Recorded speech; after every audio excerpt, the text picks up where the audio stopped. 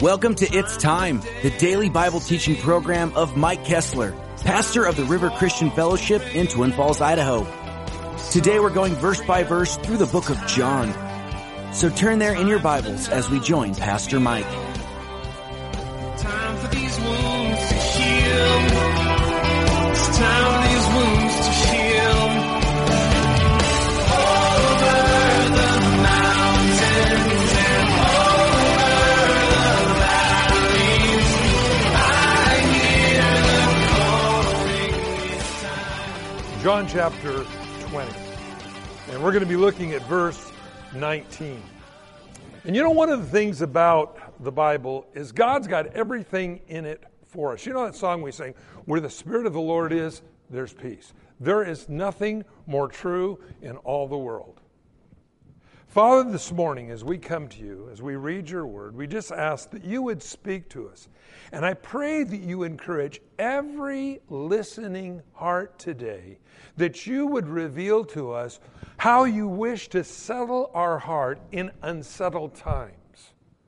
And so may now, as we read your word, may you grant to us the peace that passes all understanding. In Jesus' name, amen. Well, we remember as we left off at Easter, we remember Jesus had rose from the dead. And the first people that found out were the ladies. And the ladies brought the message to the men saying that Jesus had rose from the dead. Well, when we get to verse 19, a little bit of review here before we go into chapter 21. It says, then the same day at evening, it was the first day of the week, which would have been Sunday. The doors were shut, and the disciples were assembled for fear of the Jews. Now, this is really important because after they had crucified Jesus, the disciples had concluded they're next. And so what are we going to do about this? We're next. What shall we do? They gathered together in an upper room full of fear. Now, there's a lot of things in this world we can fear. We might look at our own personal lives or our job situation or whatever. And there's many things that can cause fear. The disciples were fearful. They were gathered in the room behind closed doors. Now, something interesting to look at here, it says, Jesus came and stood in the midst and said to them, "Peace be with you." I like that. He didn't tell them to go out and earn it. He didn't tell them to go door to door. He didn't tell them to wear orange and sell flowers in airports. He just said, "Peace be to you." And that's what God would say to you and me today.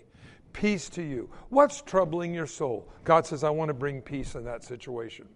You get into different religions and they'll tell you the ordeal that you have to go through to find peace. Set in the lotus position in the middle of your living room with your fingers like this going, and focus on the third eye in the middle of your forehead.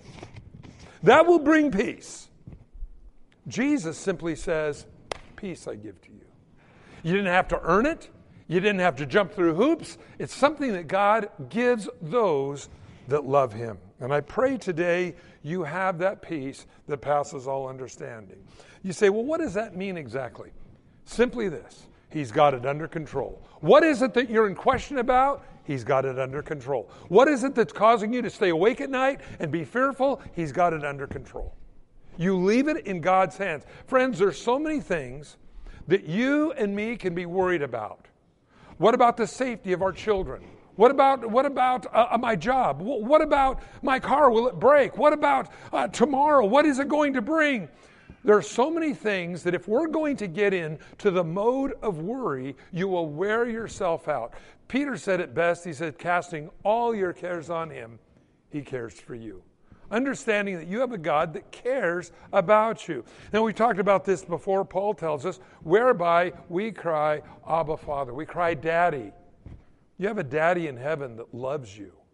You have a daddy in heaven that cares about you. You have a daddy that takes our burdens and gives us peace instead. You know, we're not designed to be worrywarts. We're designed to be people who trust him, the author and the finisher of our faith. You know, any faith that you and me have is what God's given us. Have you ever thought about that? The author, the finisher of our faith. The beginner and the ender of our faith. So really, I can't even say, look at the faith that I have in God, because really, it is God that gave me the faith to believe in Him in the first place. So that takes the burden off of us. Do you know, I have found in my life, we operate much better when we're free of worry than we do when we're bogged down with the fears of yesterday, today, and tomorrow. Now, fear can be rooted in the past. Well, look what happened to me in the past. It's bound to happen to me again in the future. Or you could be worried about today. Well, God, what am I going to do today? And that angst that you get sometimes as you wait for something that's going to happen, whether it be a job interview or whether it be how am I going to make my bills tomorrow. And then also we can have fear for tomorrow. What's going to happen? Jesus said, peace I give to you. If you don't leave here today with anything else other than this, moms, especially on your day, dads, especially for you, kids, especially for you, is God's peace. It is not something we earn, it's something God gives us. Always remember, God gives to us what we could never. You know, all the money in the world will not buy peace. You ever thought about that? Think about the rich people that you've seen in the newspaper. Movie stars have more money, they can go out and buy their own island. And yet they kill themselves. Why? No peace. It's what's lacking. And you know, you can fake a lot of things in your life. You can fake a smile. You can fake wealth. You ever see the people down in Las Vegas? We used to go witnessing down in Las Vegas on the Strip. And you'd see these people, and what they would do is they'd have a roll of dollar bills, a big roll of dollar bills, and then they'd wrap 100 around it. So people would see them, think they were really wealthy. You can fake a lot of things, but you can't fake peace. Again, understanding that when we become a Christian, the Bible says we cast all our cares on Him, again, as Peter says, for He cares for you. I love that about God because of His peace for us. Now, when He had said this, He showed them His hands and His side, and the disciples were glad when they saw the Lord. I like this. He showed him His hands and His side. Friends, this part of John 20 here is extremely important to understand John 21 when we get there. Because we find in John 21, Jesus appears to the disciples on the Sea of Galilee, yet no one asked who it was, for they knew it was the Lord. Well, you'd think that would be obvious, wouldn't it? But it wasn't. And here's the reason why, and I've read a lot of different things. Well, by the Sea of Galilee, Jesus appeared to the disciples as a Chinese person. And then the other places, He appeared as, some other nationality. No, 1,000 times no. Jesus still had the marks in His hands and in His side. I believe that death, with all the swelling after He was blindfolded and beaten, crown of thorns shoved on His head, the swelling, the distortion, Jesus appears to the disciples with the marks that He had when He was crucified. I believe this is why the disciples had such a hard time recognizing Him along the Sea of Galilee. Now, the Bible tells us, as we get into the next chapter, it was in the morning. So it's probably about sunup, and maybe the light wasn't all that clear. But one of the things we find here for sure is that they were gathered in this upper room. Jesus appears to them, and He goes on and He says this. Jesus said to them again, "Peace to you. As the Father has sent me, I also send you." Very clearly, Jesus was giving them the commission for what they were to do for the rest of their life. Now, this is important that we understand this verse when we get into the next chapter, because Peter, with a total of 7 of them, were gathered together. Peter was kind of a ringleader. He had that dynamic personality. He could be a leader. And he was with the other, and he goes, "I go fishing." Now, it's interesting to me that after Jesus said, "I'm going to send you," Peter says, "I'm going to go fishing." Now, I look at that. Peter was a fisherman, raised a fisherman. And he's going to go back to what he used to do even after encountering a risen Savior. The disciples were gathered behind locked doors for fear of the Jews. They were going to be next. Jesus appears in the room without going through the door, this glorified body that someday we're going to get. And he appears in the room and he said, "Peace be to you, and I send you." Well, after he had said this, he breathed on them and said, "Receive the Holy Spirit. If you forgive any sins, they're forgiven them.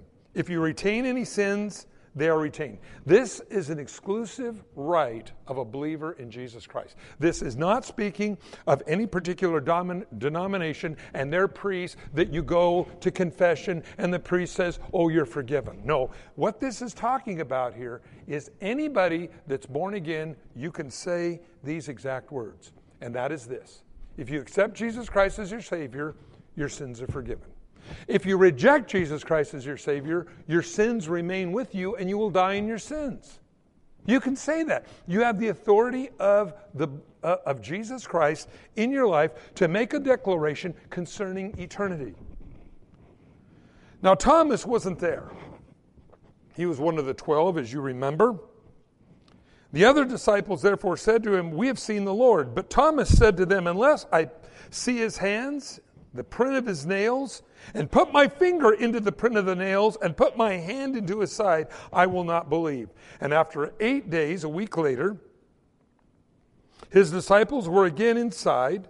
Thomas this time was with them. And Jesus came, and the doors being shut, and Jesus stood in the midst and said to them, "Peace be to you." You know, I love this about Jesus. Because he offers something that the religions of the world offer, but you got to earn it.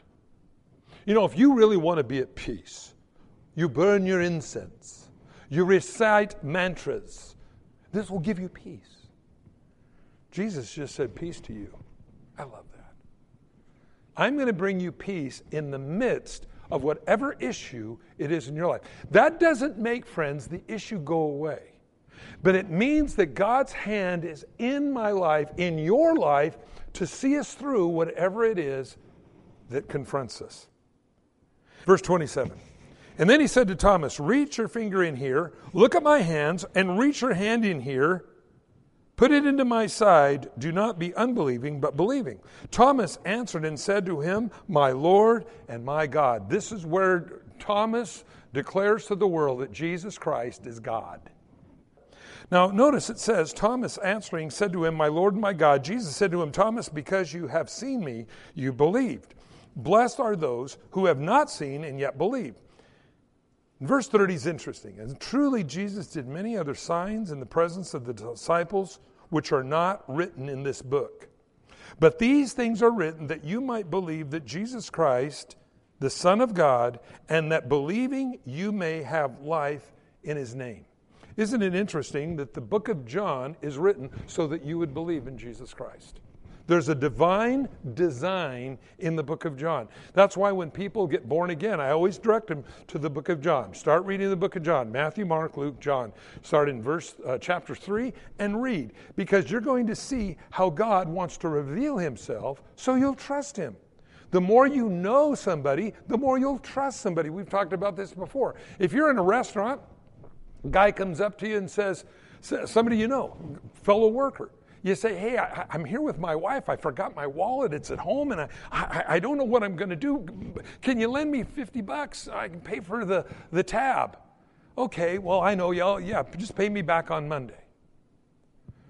But if you're in the same restaurant and somebody walks up to you you don't know and says, "Hey, I'm here with my girlfriend, and I left my wallet at home. Can you lend me $50? You go, "I don't even know who you are." "No, I'll pay you back. Honest, I will." "Nah, I don't know who you are. You might rip me off." What's the difference? Because the more you know somebody, the more you'll trust somebody. Jesus said, "Faith cometh by hearing, and hearing by the word of God." So the more of God's word we get into us, the more we see his faithfulness in his word, the more we're going to be able to trust him, because God does not have favorites. What God has done for others, he'll do for you, he'll do for me, because he loves us. See, that's where the peace comes from. That's where the peace of God settles our hearts so we don't continue in this self-destructive thing of somehow I'm going to manufacture what I need in my life for self-purpose, preservation, and somehow meaningfulness of life. It says here that if all the things were written couldn't be contained. Well, we're not going to be able to get into chapter 21, but we'll just read a couple of verses here so we'll know what we're going to be looking for next week. And it says, after these things, what things? The things that were just written concerning the disciples, him showing himself in the upper room. He showed himself again to the disciples at the Sea of Tiberias, or the Sea of Galilee, and in this way he showed himself. Simon Peter, Thomas, called Didymus, Nathanael of Cana of Galilee, the sons of Zebedee, James and John, and 2 other disciples were with them together. Now that makes a total of 7. And Peter said to them, I am going fishing. And they said to him, we're going with you also. And they went out and immediately got in the boat that they might, and they got in the boat, and that night they caught nothing. Wow, that's weird. Trained fishermen catching nothing. In the morning and now come, Jesus stood on the shore, yet the disciples did not know it was Jesus. And Jesus said to them, children, have you any food? And they answered to him, no. And he said to them, cast your net on the right side of the boat, and you will find some. So they cast, and now they were not able to draw it in because of the multitude of fish. Therefore the disciple whom Jesus loved said to Peter, it is the Lord. Now, when Simon Peter heard that it was the Lord, he put on his outer garment, for he had removed it, and plunged into the sea. But the other disciples came in a little boat, and they were not far from land. They were about 300 feet, about the length of a football field. Soon as they had come to land, they saw a fire of coals there, and fish laid on it, and bread. And Jesus said, bring some more of the fish that you guys have caught. Simon Peter went up, dragged the net to land, full of large fish, 153. And although there were so many, the net was not broken. And Jesus said to them, come and eat breakfast. Yet none of the disciples asked him, who are you, knowing it was the Lord? Again, I believe this is because Jesus was so badly disfigured. Jesus then came and took the bread and gave it to them, and likewise the fish. Now, this is the 3rd time Jesus showed himself to the disciples after he was raised from the dead. It's interesting here, we see this little story about how Jesus fed the disciples along the Sea of Galilee. It's interesting that they tried to go back to their old life. What they were fishermen. They tried to go back and caught nothing. Jesus said, fish off the other side of your boat. You know, that's like looking at a hunter at hunting season, and you say, did you get the big buck? Did you get the elk? Well, no. Your problem is you're using the wrong end of your gun. Jesus said you're fishing off the wrong side of the boat. As if, friends, that would make a difference. But it did.